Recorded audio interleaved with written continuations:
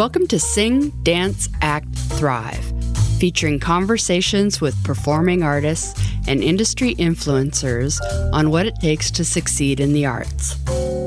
I am your host, Diane Foy, and I believe that you really can make a living from your creative talents. As a publicist, podcaster, and coach, my mission is to educate, motivate, and empower you to thrive with authenticity, creativity, and purpose.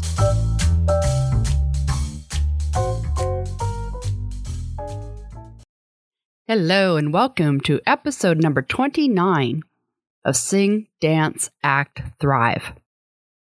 I'm so excited for today's guest.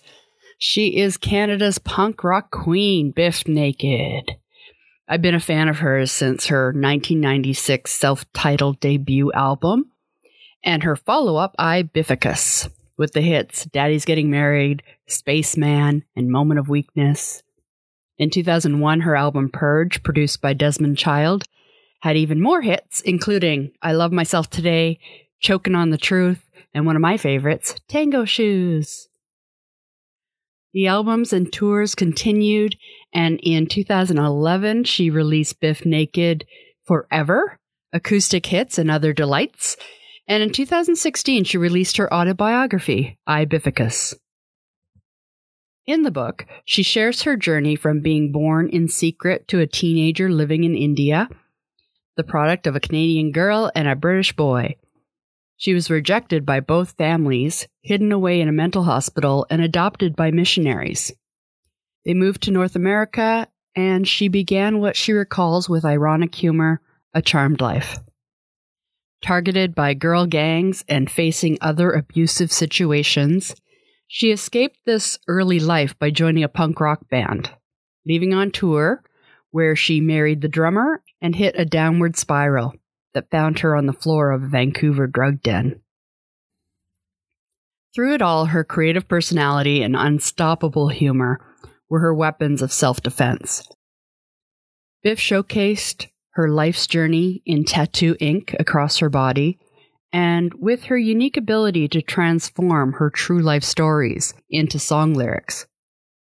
She found her voice as a solo artist, started her own record label, and at 23 years old, became an international recording artist. Throughout her remarkable career, armed with her singular talent and instantly identifiable look, BIF would captivate the imagination of audiences and media alike, releasing 9 albums and 21 videos. She embarked on seemingly endless international tours, several feature films, and multiple television roles, only to be struck down with breast cancer at the age of 37. BIF would discover her passion for advocacy as a triumphant survivor and someone who helps others first. When I first started this podcast, she was on my wish list of people I wanted on the show. So when I got the opportunity, I jumped at it. She now lives in Toronto, so her publicist, Eric Alper, asked if I wanted to go to her house for the interview. I did a little fangirl dance. Yes. I would really like that. I love her. So, of course, she was fabulous, and we are best friends now. So I know that you'll enjoy our fantastic conversation. Hello. Welcome. Thank you. Thanks for joining me today. Oh, this is exciting. I've been looking forward to it. Cool. So what are you working on these days? Well, I don't know. Like a lot of people, I guess I do a lot of different things. So we started making a new record last fall and then kind of finished our recording in the spring. And we've been doing mixes and everything all summer long. And so we're getting ready to drop a single, as it is commonly called. And it's exciting. I really like the new songs. They're hopefully an evolution from the last stuff that I was writing. So that's really something that we've been looking forward to for a really long time. I've been writing a book about cancer for 3 years. Mostly I want to stab my eyes out with Bic pens. Anyone knows what a Bic pen is? It's not pleasant to stab in your eye. But I took a break from it because I was just getting kind of lost in the weeds, I call it. I just kind of lost in the research. I'm not a researcher. I'm just so then when I got bored, I decided I should write a book of poetry, which I finished in June. And so we've just been assembling that and hoping. We went for our pitches this week. So cool. Yeah, it's exciting. So when you do a book of poetry, do you collect from things you've written over the years? Or some did of you them start were from scratch? Yeah, some of them were. And, I was kind of like, I was fine with it because I think basically poetry is actually garbage, in the world. Anyone can put out a book of poetry. Right. These days, you can self-publish. Your poetry can be just absolute, like just shite. It can be lousy, but it's poetry to you, or it's poetry to the reader who likes it, because it's almost like, in a way, it's a bit abstract, right? So I was kind of good about it until we sent it out. And of course, then I'm horrified. So now I'm horrified because I think it's too edgy. You can't write poems about lakes of blood. You can't really, these things will upset people. So I've been second guessing it for a week, but that's just, the regular fear-based stuff that most artists have when they put themselves out into the world. Yeah. Mm-hmm. Well, you already put yourself out there with the book, with your memoir. You kind of put everything out there then in your songwriting. So yes, definitely. I guess it's a similar thing with poetry. Yeah, it must be. I guess I've just never really done it before. I had a spoken word record that came out in I'm going to say 97. And it was just garbage. It was just shite. But it made me laugh. And all my friends laugh. And I don't even know if it ever sold any copies. It was in the 90s. It wasn't that well received. And I did not care. I was so not self-aware, did not care, loved it anyway. Still laugh every time I listen to it without any self-consciousness. But yeah, the poetry stuff is really kind of emotional and it's a bit vulnerable. So, and also I'm older. I'm in a different place in my life. So I find that that's brought with it a lot of different, feelings surrounding my work. Right. Mm-hmm. So what first drew you to performing in music? I was an arts kid. That my parents put me in arts festivals when I was little. So spoken poetry, spoken French poetry, piano recitals, and dance. I started ballet when I was probably about 4, and that was it. I had a ballet instructor, I think in my first or second year, that was a goddess. She may as well have just been like, she was an angel. And I just wanted to be a ballerina. That's all I wanted to be up until I was probably 17 and old enough to smoke cigarettes and get tattoos and wear leather jackets. All the things ballerinas are not supposed to do. Just an awful little rebel. And I really accidentally fell into music. I was in theater and in drama courses in high school, and I thought that I wanted to be in musical theater for sure because it had a dance aspect. And I went to high school in Winnipeg. University of Winnipeg had a great theater program. They have a program there called the Prairie Theater Exchange, which had a musical theater program, and I was going for that and just kind of basically met these guys who had a band. And literally it was that simple. And did you sing growing up? Never. Not a note. Not a note. I mean, I'm an alto, like my speaking voice. And again, the first band I was in was kind of like a punk band. So, honestly, it didn't take a lot of skill. So I could kind of wing it. And over time, I found it was a vehicle for my writing. It was a vehicle for poetry, to turn it into lyrics. And it was a great fit for me. I loved it. I don't think it's for everyone, and touring certainly in the 90s was not for the faint of heart. But I'm glad that that's all I've ever done. Yeah. What drew you to punk music?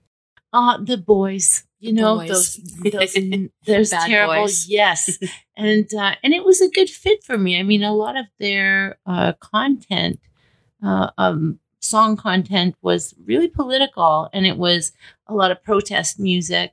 And that was something that resonated with me anyway. It's just kind of like, my parents were socialists, and they were civil rights activists in the States. And the whole social justice thing always appealed to me a lot. So it was a really good fit. Right. Okay. And who were some of the bands that you first started touring with or that inspired you? I think when I was very young, I was into all the bands that I started playing with more than anything else. So I was into, thank you. I have bad mic technique after all these years. I was into bands like DOA was one of the first bands that we ever opened for. And of course, DOA. Oh, cool. And so, Joe Keithley, who was the singer then and is now Joey Shithead, as he's known, was a real, probably unbeknownst to him, was just a huge influence on me. I just thought, his stuff was just so political and it was so smart, and I agreed with everything he said, and he was just so confident. He just stood up there and he just played the guitar and sang. And then we toured with a band called the Wongs that featured Chai Pig from SNFU. And so being on tour, especially on my first tour, really influenced me more than anything else, because I was faced with, the daunting road and losing your voice as a vocalist and having to deal with a lot of animosity from the audience that really just wanted to see Chai Pig and the Wongs. They didn't really want me in front of them. I was a girl, A, and B, it was just all, show us your tits or whatever. Back then, we didn't care. We just fought them or, were more aggressive. Now, of course, in this day and age, the show gets stopped if anyone says anything like that. I wouldn't stop my show personally, because, I consider myself a little more resilient than that. But things have changed a lot since I first started. Yeah. Yeah. And how has your music changed over the years? Well, hopefully it's evolved. The sound has evolved as I've kind of grown up. I kind of turned into a solo artist after I left my first two bands. Because I'm a lyricist, I've never played an instrument. So I've always co-written with everybody, whether it's, 4 people in my band or whether it was with one guy who was the producer. My first record was produced by a guy named John Dexter, who at the time had Plum Records, and Johnny Jet Records was his original label name. And he had bands like the West End Girls. It was like a lot of pop stuff. And so for him to sit down and co-write with BIF Naked was a really great opportunity for me, because I could kind of do just about anything. And so we really crossed genres on the first record, and it was really eclectic. It was detrimental in a way because I couldn't get a record deal. Right. When I was 24 at all. No one knew what to do with me. And in Canada, they were like, yeah, this chick will never get on the radio. So my manager just said, yeah, we're going to start your own record company, because, none of these guys will sign you. And these days, it's kind of what you have to do anyways. Yeah, it's pretty funny. I mean, having the company since 94, I mean, I've seen it all. We've put out other bands also, and that's its own blessing, but it's also quite a curse, because it really depends on who you work with. But what it did do is enable me to just keep putting my records out and keeping them as eclectic as I wanted them to be, having that creative control. Right. And I don't understand these artists today. Like, I've always owned my masters, and now it doesn't matter. Yeah. Now they're like in a way, they're kind of worthless. So I don't really know why maybe for people fight over them. Maybe. I guess so. I mean, we've always licensed our record. So in every country. So it's just, it should be easier than I think a lot of artists make it. And, I'm from the generation that still works on a handshake half the time. Right. And it's just so much fun. It's still such a challenge, but it's still really rewarding. Yeah. As having your own label, when things changed and went towards downloading and streaming, were you a company that embraced that or fought against it like most of the major labels? Well, because we were always indie, it didn't really affect us, to be honest with you. Right. Anything that would and allow people to discover us more easily was a good thing. Yeah. But also, like, people forget, well, especially young people, because they weren't around. But Napster started affecting everybody in like the mid 90s. Yeah. So it's something that we've always kind of had to face, and we had to face it and, adapt all along. We've had to just adapt and carry on. So things have changed a lot since I first started. And now you can't sell CDs at shows. Really, no one has a CD player. Wants them. Yeah. They don't. And they don't understand why you would sell them. So I have to call them car CDs. Yeah. Basically, and sign them, but they're still not really worth anything. Yeah. And in hindsight, I think, well, God, it's not like they biodegrade. Yeah. So I don't really want to make any more anyway, because what am I really like? Why am I going to make this thing in a plastic case? Yeah. So it's just things have changed a lot in that way. Yeah. Mm-hmm. I miss the physical part of it. And Yes. I just thought of it the other day that I miss reading credits. Yes. I loved writing them. Yeah. And because that would be my thing. First thing you do before you even get to listen That's to right. it, I would, it got me to know the songwriters when names came up over and over again. Yes. Or, if there was liner notes. Oh, get to know yeah. from the artist. Absolutely. It and Yeah. all that. Yeah. And now it's like you can't even see it. Like, even Exactly. on Spotify, I'm like, Yeah. that's it. That's the credits. So, okay. Yeah, it's a not bit. exciting. Yeah, it's different. It's definitely different, and that tactile thing is really great. And writing liner notes was, also part of, a person's art and a part of the artist's message. Yeah. So in a way, that's sad, but now they get to write liner notes every day, on Instagram. Social media. Yeah. That's right. Yeah. Do you love social media? Yeah, I Is it do. something that you I hate think sometimes? it's really great. Yeah, I've never really understood why it's negative. A lot of people kind of think it's super negative. I've always found it absolutely fun and funny, because you can't take it that seriously. Yeah. There's a lot of people who take it very seriously, who get into arguments and all this stuff, and I just kind of have never been that person. It's just that would stress me out. I would never argue with anybody. So it was like, oh, all right, no problem. And, shut your computer off. It's so easy. Yeah. But I really enjoy it. I think it's a great way for bands to tell fans where they're playing and tell fans, what's important to them. It's a great way to use your social media platform to help, lesser known bands, help charities, stuff like that. And of course, to help animal rescues, which I like doing. So it's like, I think it's really fantastic. We live in amazing times. Yeah. I do find I'm always surprised when I work with artists that are reluctant to even do social media. Yes. I'm always always like that a lot. I was like, but you're young. Like, isn't that your thing? Yeah. But you're texting. Yeah. Don't you text? It's the same thing. And it's also like, well, if this is what you want to do for a living.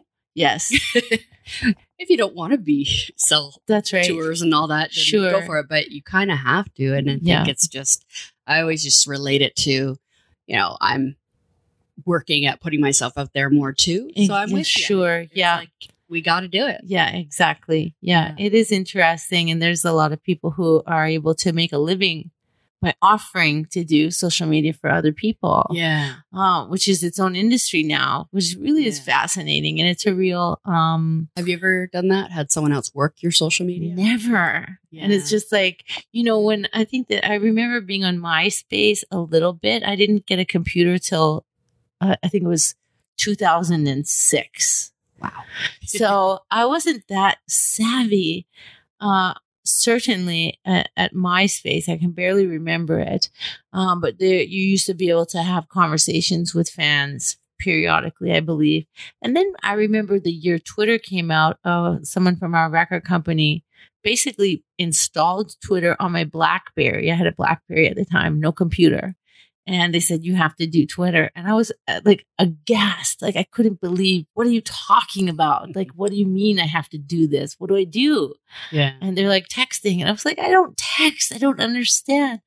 And so in the beginning, I mean, I used to do like yoga on Twitter, like raise your arms over your head. And then the next tweet would be take a breath and hold it in. Like literally did not know what I was doing.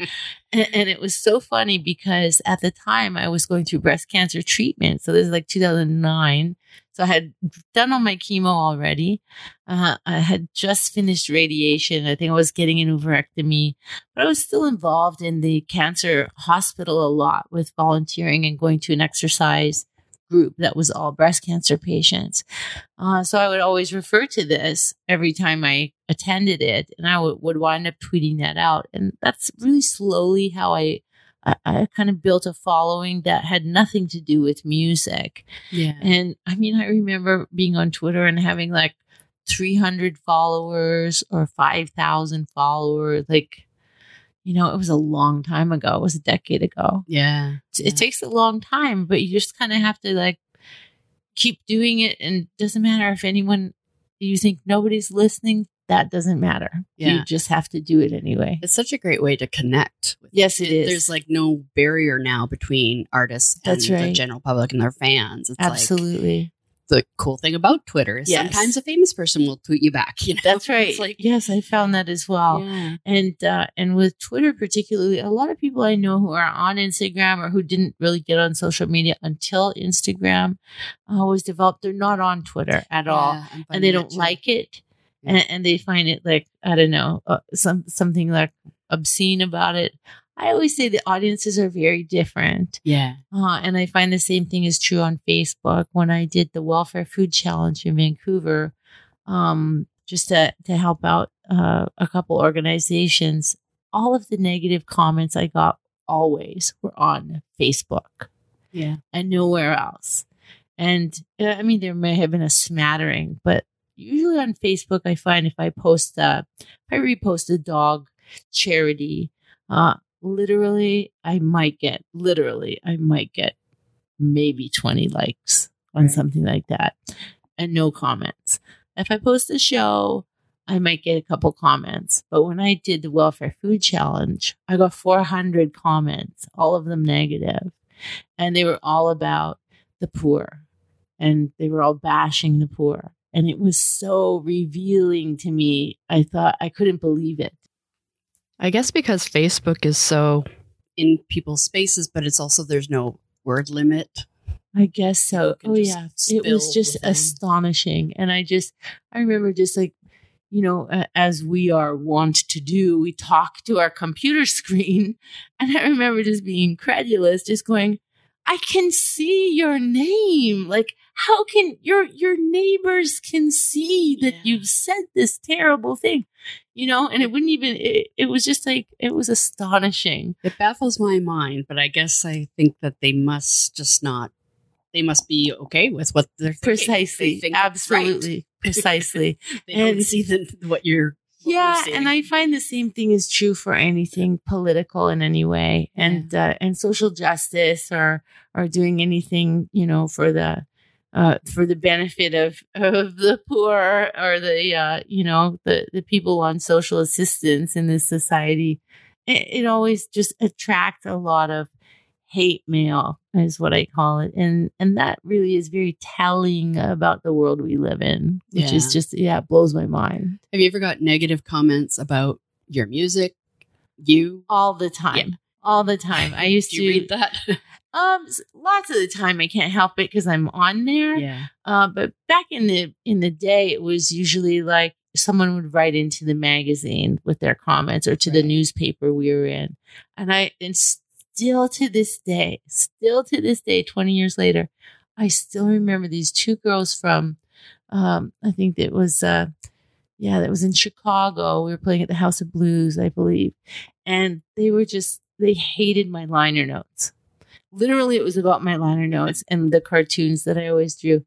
And they were just on and on. They had written into a radio station that I was doing an interview on. And they were just terrible. They were like, she is just a loser and she's so self-deprecating, and we're feminists and she's not feminist. She's just self-deprecating. And it was stupid. It was actually insipid what they were saying. They were, a couple of, privileged college girls or whatever my imagination tells me that they were. And it still bothers me. And I'm like, why does this even bother me? But it still does. And it's so funny. Because again, they're entitled to their feelings. They really are. I'm always like, well, isn't there bigger things in the world? Precisely. Yes, there are. Yes. That chick that wrote something in the liner notes that I don't agree with. It's just like, it's so funny. Wow. Mm-hmm. But I'm sure that everyone feels that way. I mean, when you talk to any artist of any caliber at all, they're always going to remember those things, because ultimately we are all 8 years old. Yeah. And something that hurts our feelings still hurts our feelings, regardless of how mature we are, or how far advanced in our age or our careers. It doesn't matter. Yeah, it still hurts. Sure. So you've had the same manager for 30 years. Yes, I have. And how has that relationship maintained? Like, how have you managed to have a good relationship after all these years? Well, I know a lot of other artists who've been in the business, 20 years, 25 years. Many of them are hugely successful people. Some of them have had 5 managers over the trajectory of their career, or 10. And I always marvel at that. I think in many situations, it's probably very warranted.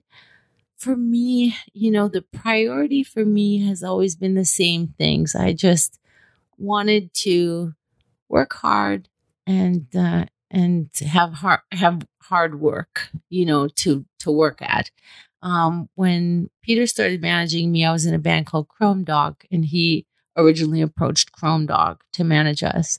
And at the time, he was managing Annihilator and Rhymes with Orange in Canada, and a couple other artists as well. And so he managed Chrome Dog. And of course, it was a volatile relationship. I guess things happen with bands, and bands break up, rightly or wrongly. And so we did break up. And then I was horrified, because I thought, well, that's it. I have to go back to university now. My career is over. I'm done. I think I was 22 at the time. And it wasn't too late for me to, reapply for my, fine arts degree or whatever I thought I could do. And Peter just kind of was really calm. And he said, well, take a couple of days to really think about it. But I think you should be a solo artist. And I think that you can do that. If you want to do that, I think that's what we should do. So, get back to me in a couple of days. You really think about it. Talk to your parents or whoever, you have to talk to. Run it up the flagpole, of your people. And it was no question. I was just like, I have 100% faith in you. And that was it. And I thought at that moment, I just thought I can either have faith in this person to do their job because I know that I'm going to do mine, or I can be wishy-washy about it. And, kind of always be kind of like suspicious, or always keep looking for, a better opportunity, or whatever. People mislead themselves into thinking that they're going to find. Maybe they do. But I just made that commitment early on. And I'm a notorious non-confrontationalist anyway. Everybody knows it, except on stage, of course. But it just has always worked out, and our relationship has changed a lot over the years. It's been, some years have been really kind of weird, and some years have been just so much work that nobody could see straight. And, at the end of the day, his daughters are my goddaughters. Yeah. And I'm friends with all the wives he's had. Yeah. It's just like, it's funny. And when I married Snake in 2016, Peter gave me away at my wedding. Yeah. Because my father's passed away, and really that's kind of the role that he has in my life. Right. Mm-hmm. Yeah. And so you said you were starting to manage artists yourself? Well, something. Yeah, no, I've never really thought about it before this year.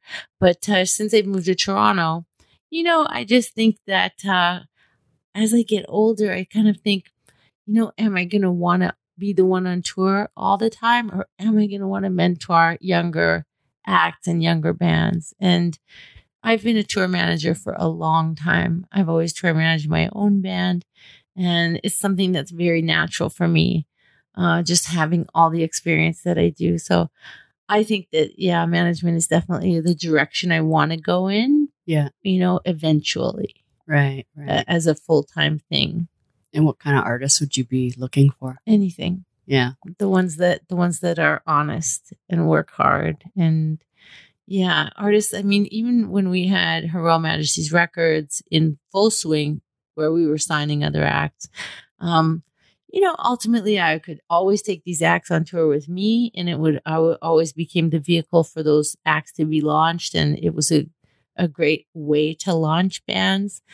Ultimately, it was, you always run across people who are disappointing in some regard or manner, where they signed a contract with you, but they want to break it if you don't, literally buy them a tour bus before they've ever recorded a note of music, right? Or something as preposterous. To manage expectations. Yeah, and that's something that, and people are some of these artists are, they should really be insurance brokers or some other career, because they'll never be happy as artists. So that's what I try to get across in mentoring and in the podcast is that the work ethic that it takes. That's right.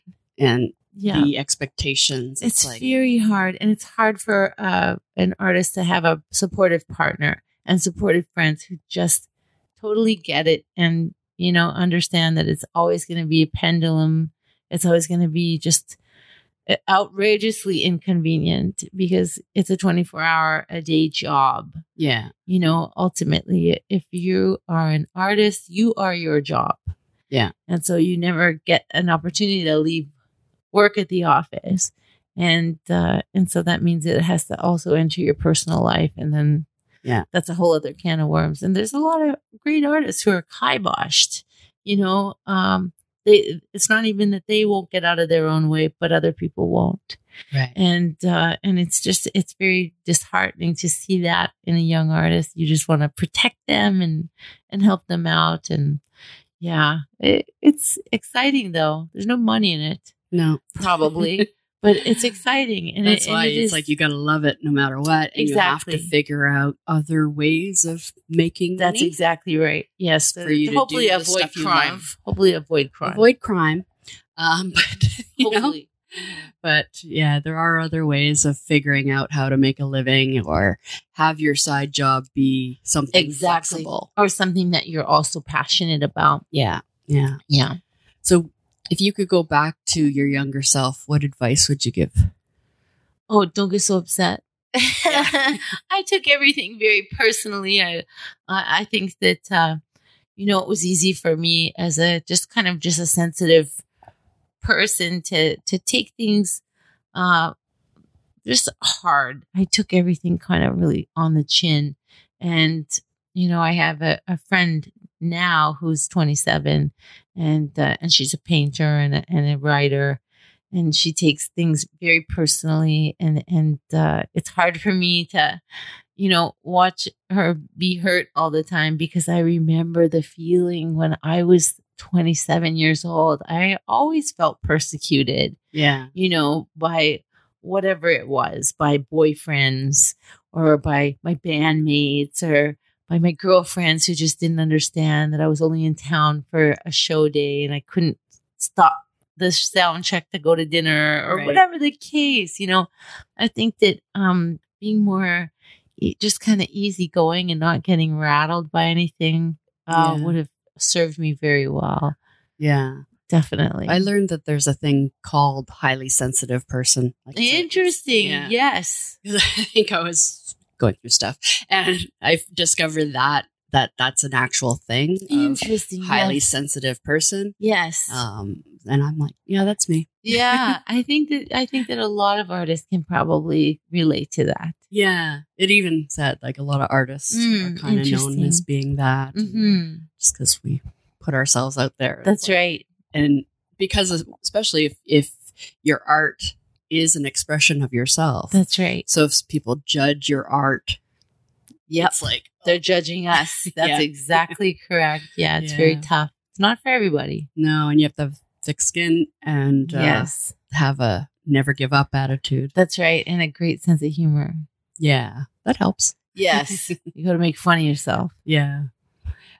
So you did some acting at different Mhm. times. Is that something that you still are interested in, or what Yeah, I brought think you that to that when you were in some shows and Well, films? for me, I think because I was a drama kid, I always had that, I guess, desire and curiosity in me. Being a recording artist, I would often the roles just always came across my manager's desk, but they were always for singers, or they were for strippers, or they were for junkies. It was like always the same, always the same, always the same.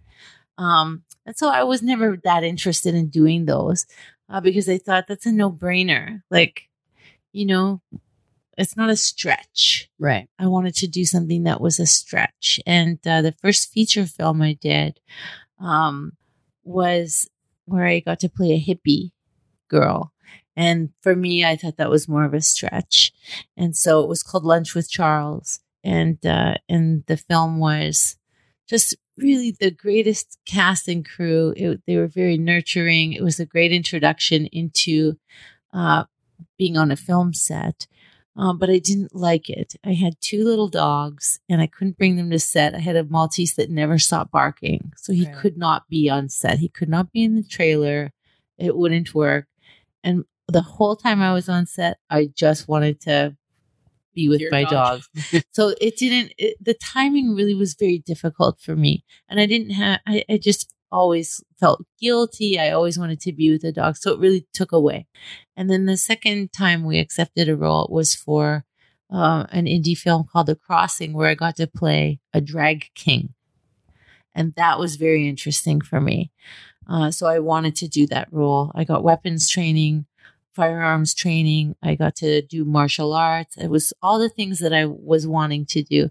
But again, I just wanted to be with the dog. So film sets and me didn't really work out when my dogs were still alive anyway. Right. But yeah, and theater I think is probably a better fit for me anyway. But I like it all, I think that any aspect of performing is going to definitely be something that resonates with what I like doing. Right. Have you done theater? Not in a long time. Yeah. Yeah, not in a long time. Certainly not since I've moved to Toronto. Yeah. Not yet. Not yet. No. Cool one-woman show. Yeah, you never know. Then you can do everything that you love to do. Exactly. Well, Snake and I have an acoustic show, which is what we had to develop around book readings. Right. Just because book readings just don't really pay. No. So we developed an acoustic show where I would read a story from the memoir, and then we would play the relevant song from the repertoire. And it turned into a really fun 3-hour show. And he gets to drink wine, and I get to abuse him on stage and make fun of being married a lot of times. And it's just really, it became something that was almost, in the end, kind of became a bit of a play. Right. So that's something that was very enjoyable. And so when you're young and you're playing a lot of punk bands, I'm guessing most of them were male bands, male crews on tour. And then you started touring with Lilith Fair.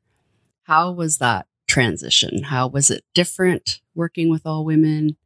Well, Lilith Fair was an amazing opportunity for me, especially at that time. It was 1999.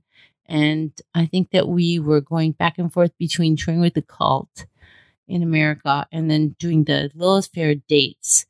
And Sarah McLachlan is such a warm and genuinely nice person. She was nice to every artist that was on her tour, personally thanked everybody for doing her shows. And really that experience for me was unlike anything I'd ever been on. So I learned a lot from that. And it was kind of a bit of a sorority in a way. But, I always felt my sorority was the Luna Chicks and was L7 and was, bands that were harder and more into what I was into, kind of So it was nice for me to meet all these women who were just like genuinely nice people. Yeah. Definitely. That's amazing. Mm-hmm. And is the backstage environment different? Very much so. I mean, but also because I'm a girl, the backstage at a BIF Naked show is nothing like backstage at Motley Crue. Yeah. There's not girls backstage at my shows unless they're like 15 and want their record signed. Yeah. So I kind of was always exempt from that type of backstage environment anyway. Yeah. Except in the situations where we would be touring with all these guy bands. And then that was just always the debauchery. But I went to bed, I was as a lead vocalist, I couldn't drink alcohol. I couldn't talk after the show. I had to just basically go back to my prison, which was my bunk. But a lot of times I brought my dogs on tour. So then I just would, go and hang out with them for the rest of the night anyway. So I didn't really get too much opportunity to participate in all the fun that I was missing out on, which was usually potato chips and drinking, like, let's be honest, like, the band has to travel. So it's not like they could stay in the Four Seasons Hotel and have a party every night. What are some of the biggest lessons that you've learned along the way in performing and also with connecting with an audience? I think that I'm still learning lessons all the time when it comes to performing. Pacing yourself at a show is always something that you can learn only from experience.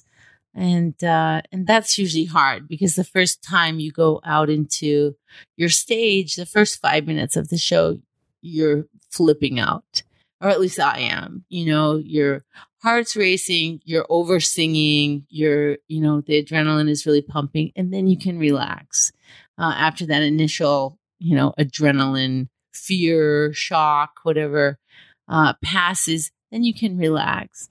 And I found that it's never really that different if there's 10 people in the crowd or if you're doing a festival in Germany where there's, 80,000 people. You can't see them all. Yeah. So it's not more scary to do a bigger audience. If you've got an audience there that has all the suits, that you're trying to impress, whether it's record companies or management or whatever the case, that tends to be more nerve-wracking and it's hard to do a normal show. Or if, your parents are there, then, you're not going to like write the C word across your chest, for that show or whatever you're doing. But, I think the biggest lesson to learn is always pace yourself. Right. Mm-hmm. Right. And what are some ways that you stay healthy and fit on tour? Well, things have changed a lot for me. I think that for the first, 15 years, well, I don't know. I think that I didn't know I was anorexic until I was in breast cancer treatment.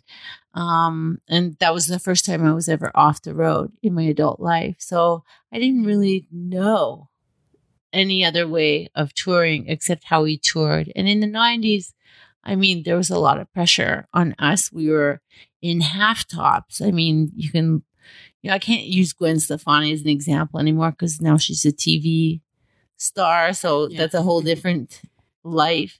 But, a lot of us were in half tops and it was like, I was a vegan anyway, but, touring is not easy and there's nothing to eat in the 90s for a vegan. Things. Yeah. So, but you can't eat rice, because you'll just have like a rice baby in your belly and you're in a half top. So that kind of psychological thing really wore me down and I didn't even notice it. Right. For a long time, I was a raw food vegan. And that was just because we just were in Eastern Europe so much.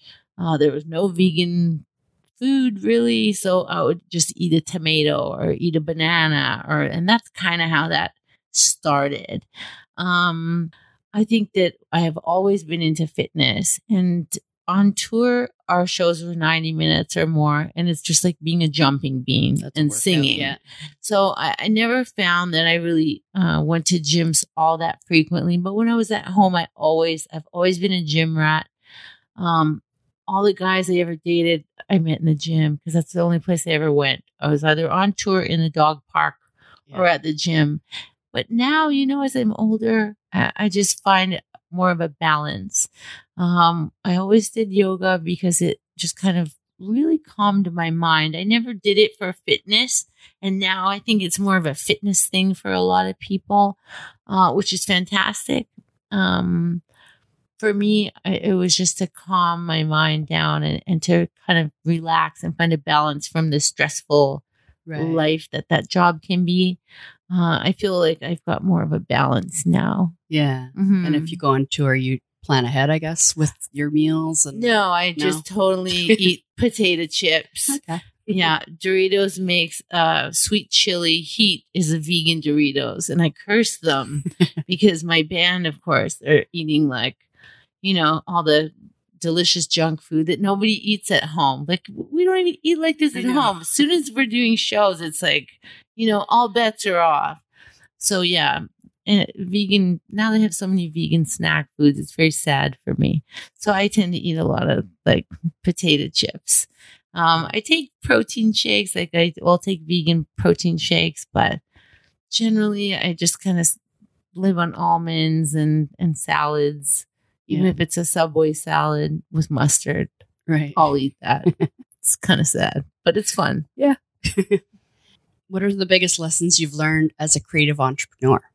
Wow. Well, that's a whole other can of worms. I think that you either are an entrepreneur or you're not. And basically what I mean by that is you're either willing to take a risk or you're going to want to always play it safe, and then this job is not for you. Right. And to be able to just roll the dice and start a new company or try and, I guess, evolve or have your career morph and evolve. If you work long enough in the business, whether it's the music business or the art world or the entertainment industry in any way, you get to do a lot of different things because there's lots of different things to do. And you have to really have a level of fearlessness, and just kind of hope for the best. And it's like the song Living on a Prayer. You really just have to you're halfway there. You just have to keep going. Yeah. Don't stop. Momentum will carry you through, even if, you're going to lose it or stumble. You just have to keep going. Yeah. And that's another thing that a lot of artists don't necessarily embrace when they're like, oh, I want to be a rock star. But these days, you have to be an entrepreneur as well. Yes, you do. You can't just wait for that magic label or manager that's going to make you a star. Yes, and you have to be prepared to never make a cent. Yeah. It's almost like writers used to be. And now with, there are no more Aerosmith style advances, for your record. It's very difficult now for an artist to get on the radio. Yeah. And I think that's hard for people to understand because radio has changed. Spotify, it's not just record sales, it's radio.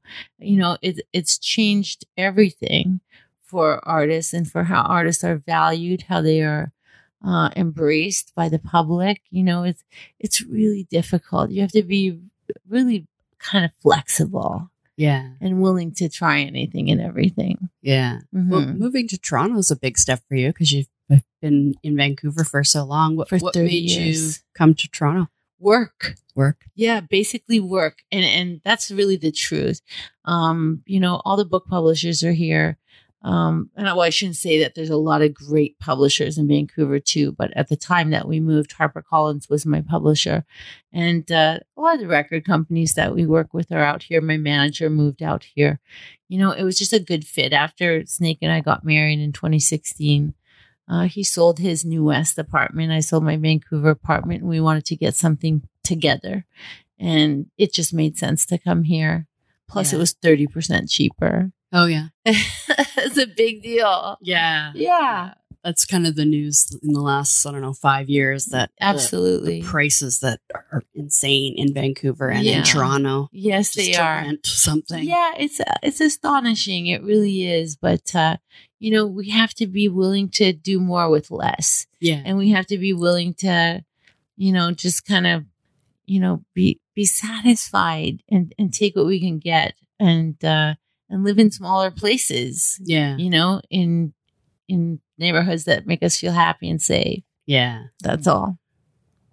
I'm surprised you don't have a dog. Not yet. No, my last little guy passed away almost 30 days before I met Snake. Okay. So when my dog died, my dad was just going into palliative care, and my dog was sick for a couple of years. So it was, in a way, like a lot of pet owners I know can relate to this. When you've got a sick animal for so long, in a way, there's, you're relieved because they're not suffering anymore. But also for me, it gave me the freedom. Suddenly I had this freedom to go stay with my dad and his wife for a month, and to go, my manager and his wife were living in France at the time. I went straight to France after that. And it was, suddenly that worry wasn't there anymore. I could go on tour, Snake and I did 2 national acoustic tours. And then we were getting ready to move. So it was like, we don't want to get a dog. Right. And so then we came here, and then we went straight on tour when we arrived. And just so far it hasn't happened. Yeah. I have a girlfriend who just lost another dog. She and her partner always rescue these amazing seniors.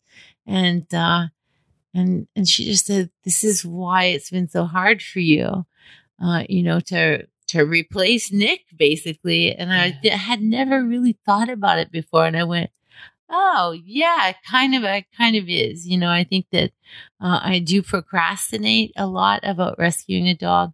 But I think it's still because I'm still I still can't get past it. Yeah. Yeah. But I'm able to go and do lots of, visits and sanctuary stuff. And and plus cats. I'm like, I keep teasing Snake because I said, you said that when we got married, we would get 2 cats. So there's a lot of cats that need homes. Yeah. Yeah. Mm-hmm. I get that. So when I lost my cats, there was that couple months of freedom.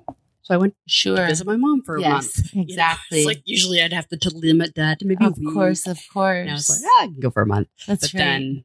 Then you're kind of gun shy. I was kind of gun shy because I had my one cat for almost 19 years. Amazing. And I was just like, even though I'm back with 3 cats, I'm like, I still you start kind of thinking am I going to have them for a long time? Right. Going to have? Oh my gosh. Yeah. Yeah. It's like when you love animals, but fostering. That's foster. Right. Yeah. I keep teasing Snake, telling him we're going to get a farm. Yeah. So I could just have all the animals. That's all you need. Right. I just read Olivia Newton-John's biography. Oh, how was it? It was good. And she, huge animal lover. I see. So her dream place is every horse, every dog, every cat that ever needed a home. Amazing. She's like, bring them on over. Oh, that's amazing. I want a house like that. Yes, exactly. There we have, anyone that can't find a home, come on over. That's right. Yeah, one day. That's right. Yeah, you never know. Life is long. Yeah. How was it when you were writing your memoir? I find it brave that you kind of put everything out there and explained everything. Was it hard for you to kind of put that out there into the world? Well, it was very edited. Yeah. A lot of all the racist stories were cut out of it. Actually, no, I'm kidding. Not all of them, but it was very heavily edited. And I think that that's probably a good thing in a way. Legal departments is what they're for. But I grew up in an era in the 80s and 90s, primarily the 80s, I came of age, when it was a different world. And, my little girlfriends and I we were hypersexualized little girls, basically. And believe me, just go to your local high school today. You will find exactly those same sociology behaviors in kids, in children. And now it's partly worse, partly better. But, things were just very different. So I had a bit of a different start. My history does involve being a runaway and some of the misadventure that happens. But at the same time, I think that I just think that writing that stuff out, because I had written songs about many of those experiences already, I assumed it would be easier than it was. With songwriting, I can be kind of vague. Even if I'm writing a song about, say, sexual assault, I can somehow enshroud it in language. I can make it flowery. But when you write the memoir, at least when I wrote mine, it was difficult to kind of really give a detailed reality, of that lived experience, even though I had thought I was past it or healed from those traumatic experiences. It still kind of opened that up. I had no fear of people reading it until my then boyfriend, Snake, who would go on to become my husband, told me that his mother bought my book and was reading it. And I just said, well, I just want you to know that your mother knows I fucked a pimp. And I still think it's funny. But, and this is the same thing with the poetry book. Once it's out there, then I go, oh dear.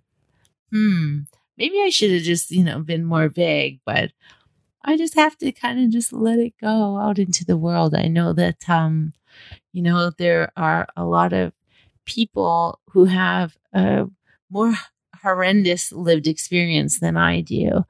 But for me to have the platform to be able to share honestly some of these things that have occurred in my life, I think is, hopefully anyway, will help other people feel like they can share their own story. Yeah, I liked how honest you were. Thank you. Put it out there. I read it a while ago, and then when I was going to talk to you, I was like, I remember being uncomfortable reading it, but I don't remember why, because I think I blocked it all out. Oh, that's funny. So then I got it again and started reading it again. Oh, that's why. Yeah. But it's so great that you put it out there, and you were 12 years old. You were 13 years old. And this is what happened. And you didn't go into all the how that made you feel. It was just like, right, this is what happened. And then that's right. And then this happened. That's right. I'm curious to know, I assume women are very supportive of that you put it out there, and they're like, thank you. I'm curious, what has been the reaction from men reading it? Not a lot of guys read it, to be honest with you. And I find that that's unfortunate, because I always read books like yours and go, I really wish more men would read this book. And then you kind of... I've gotten in hot water from women frequently about my book, because they want me to go back into my youth. And because even though, for us in the 7th grade or the 8th grade, things were like getting gangbanged at a party, ultimately, let's just explain to the listener, what we're referring to ultimately is anything on a spectrum from a number of boys like French kissing with one girl at the party who's going, no, don't, ha, ha, ha. It's enshrouded in this atmosphere. But ultimately, really we're talking about things that are against the law. Yeah. This is actually sexual assault. This is actually about consent and things that didn't actually exist in our vocabulary in 1986. Like, this just was not how it was. So girls like us were forced to pick ourselves up, pick our reputations up off the ground, and basically carry on, into the 8th grade or then whatever it was, and kind of just soldier on. Yeah. And we were forced to do that and, go back to class and kind of, deal with life. And some of us were kind of able to and a lot of people really weren't. And, I think about it now in hindsight, and I think about, if this was my sister, I would be out for murder. Like, I would want Go back now. Go back now. Find these men now who are probably all married. Yeah. They probably all have daughters of their own. Yeah. Go back now. They should be charged, Right. and that was a lot of what I heard from women. And I just thought, okay, you know what? Fair enough. That's how you feel. I respect that, but you can't tell me how I have to feel. Yeah. And you can't tell me how I have to be with my trauma, or that I'm not allowed to get past it, or that I'm not allowed to look into other ways of thinking, like forgiveness, or like, all these other avenues in my life that happen. So it did bring up a lot of different conversations for people. Yeah. And I just think, the conversation that's been happening the last few years is that even if people do report it, right. like, sure, you're put over the coals and you're still blamed. Oh, for sure. it. And Absolutely. It's a deterrent for people because you're still at a party. Yeah. Yes, absolutely. And like, you went in that room, or that's you exactly did this, correct. Or you did that. And that still happens. And it still happens. And it still happens. I mean, you can look at any precinct across North America and how they have to deal with sexual assault cases for women who are sex workers, for example. And I mean, I'm sure you could do a whole show on the injustice and the variety of miscarriages of justice that happen. But yeah, that's part of our society. And now, it's very murky. And for a little while, it seemed like there was a great empowerment that was happening within feminism and within women standing up, and again with the Me Too movement, and it was amazing. It was really empowering for people, and then of course, like everything, it gets diluted. Things go back to normal. It gets misrepresented, and then it's just to keep those conversations going, though, I think are amazing. And young people today don't generally put up with the same guff that we did when we were young. So I know for sure that there's a lot of progress that is still being made. Yeah, there was that expectation, like sometimes you described in the book, that if someone was nice to you, then that's right. You're like, oh, well, I got to play. That's exactly correct. And it's just like that thought process. Oh, sure. 100%. And, it goes back to the beginning of time. Yeah. With the dynamic between the sexes to begin with. But that can happen in any society and in any gender. It's just good to talk about it. Yeah. Yeah. Do you have any advice for young women entering the music industry? It's still kind of male dominated. It really is. It really is. I think rock is for sure. Pop, I think, seems to be female dominated, but the positions of power still seem to be men. Yeah. And so I think that, it's you just really have to have an advocate around, whether it's your parent or your sibling or your best friend, or I was lucky enough to have the same manager from the age of 22 onward.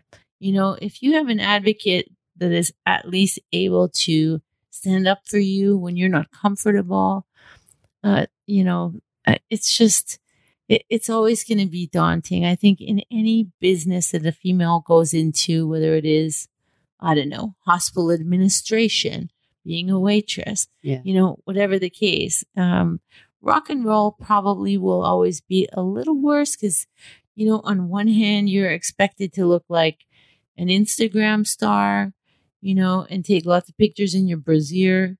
And on the other hand, no one's allowed to touch you. Yeah. Really, that's the truth. They're just not. So it's hard to navigate all the confusion and all the pressure. But if you don't feel like you can, handle it by yourself, and I don't mean handle it, but if you need to have an advocate with you, take someone with you. Who cares? Yeah. Or ask yourself, what would Cardi B do? These girls are, very confident. We were not confident. Yeah. When we were starting out in the music business. And I always just ask myself, of course it's imaginary. I always would think, what would Joan Jett do? Like, what would these people, they wouldn't tolerate that promoter talking to them that way. Right. So I think that, to have someone with you will help you get brave if you're not brave enough. Yeah. And I think also setting boundaries, like if you're a young girl and some producer is like, yeah, come meet me at midnight. That's right. They all say it. Come meet me at midnight. Sure. No. That's right. That's have right. a breakfast meeting. That's exactly right. Place. You're allowed to do that. Yeah. Mm-hmm. How do you stay so positive? You're a very positive person. I don't know. No? I get asked that a lot. I don't know. I think life's funny. Yeah. I think no matter what happens, we're just usually lucky to be able to still complete a thought, really, because we're not guaranteed another day, right, ever. And even if, a person is, I don't know, you don't have to be religious or anything like that to believe in, what I call the promise of a new day, which is that, what, if you wake up tomorrow, you're probably going to feel better about whatever it is that's bothering you today. Right. Even if it's for 5 minutes when you first wake up. And just having that knowledge that it could always be worse always helps as well. Right. No matter what's happening to you, there is someone who is just really in much worse condition than you. Yeah. Whether it's emotionally or what they're experiencing in their lives. And to be able to keep going and keep laughing, I think is part of being resilient. It'll get you through anything in life, especially the music business. Yeah. Yeah. Mm-hmm. And is there anything that you haven't done yet that you're still wanting to do? Yes, a million things. Yeah. Yes, I want to join a roller derby team. But I mean, that's just me talking because I don't actually want anyone to touch me or hit me. So I'm like, I am the same way. I'm like, can't I just skate? I've had friends go, you should get roller derby. No. I'm like, no, but I would not be pushing anyone down. No. And really don't want anyone pushing me down. No, you don't. You don't want to have an elbow in the face. Can I just roller skate? That's right. Yeah. And so maybe it should just be roller skating. Right. But there's stuff like that. There's traveling things that I would love to do. I think that, in this world, traveling really is the greatest thing you can ever do. It's hard. It's expensive. And I think that if I could, I would probably go to every city I've never been to. And that includes a lot of South America and a lot of Asia. Yeah. So it'll take me probably my whole lifetime to get it all done. And I would like to go back to university one day. Oh, yeah? And study what? Probably medicine. Really? Probably go into sciences.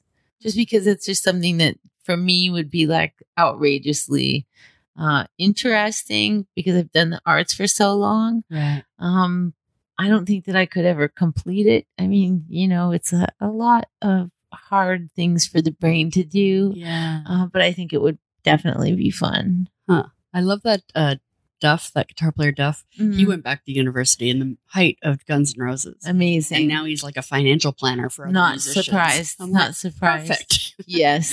Not surprised. Yeah. Cool. So what is your why? That's my final question. What is my why? What is your why? Because it makes everybody happy. Yeah. That's an easy answer. And that's to every question. Yeah. Absolutely. You do. Yeah. Anything else you want to add? Support Toronto Cat Rescue, Yes. everybody. And support all programs that try and help community cats. Yeah. And go volunteer and foster, even if you might fail at the foster. Yeah. I haven't managed to foster and give them up yet. I think it's a good thing. I try. That's right. But I gave them a good home. Perfect. That's all that matters. Yeah. And so where can people find you online? So BIF Naked on Twitter. I think it's BIF Naked Official on Instagram because, of course, BIF Naked was taken. And I think that? I don't know. And I think it's BIF Naked Official on Facebook also, or it might just be BIF Naked. I can't remember because they wouldn't let me use naked for about 5 years. But I think now it's all, solved itself. So just Google it. You'll find it. You're not Joan Smith. I'm somewhere in there. Yeah. Cool. Well, thank you so much for your time. Thank you for yours. Thanks. She really is an inspiration to many, including myself. In fact, I could have met her a few times over the years, but I kind of chickened out. Years ago, when I used to go see her all the time whenever she came to Toronto, we had a mutual friend in Robin Black, and I remember at a show he offered to introduce me to her. But I was like, oh, she has a bunch of fans waiting. It's okay. And then later, when I was actually working in the music industry, she'd be around Canadian Music Week. And another time I was backstage at an award show where she was doing an interview. And I just admired from afar. Or maybe smiled and nodded and said, hi. Because of BIF, I have now expanded my SodaStream addiction. I was always just using it for sparkly water and maybe use like a water enhancer squirt. Give it some flavor. I never even tried the SodaStream like official flavors. And yeah, today I bought the ginger ale and the cola. So I'll be drinking flavored SodaStream now. So for links and transcript, visit singdanceactthrive.com/029. And if you enjoy this episode or any of the episodes, please pass them on. Share them with your fellow performers and music fans. And make sure you subscribe to never miss an episode. Thanks for listening to Sing, Dance, Act, Thrive. Be sure to join the mailing list at dianefoy.com to gain access to exclusive bonus content, a weekly newsletter, and an invitation to our private Facebook group of purpose-driven performing artists and industry influencers.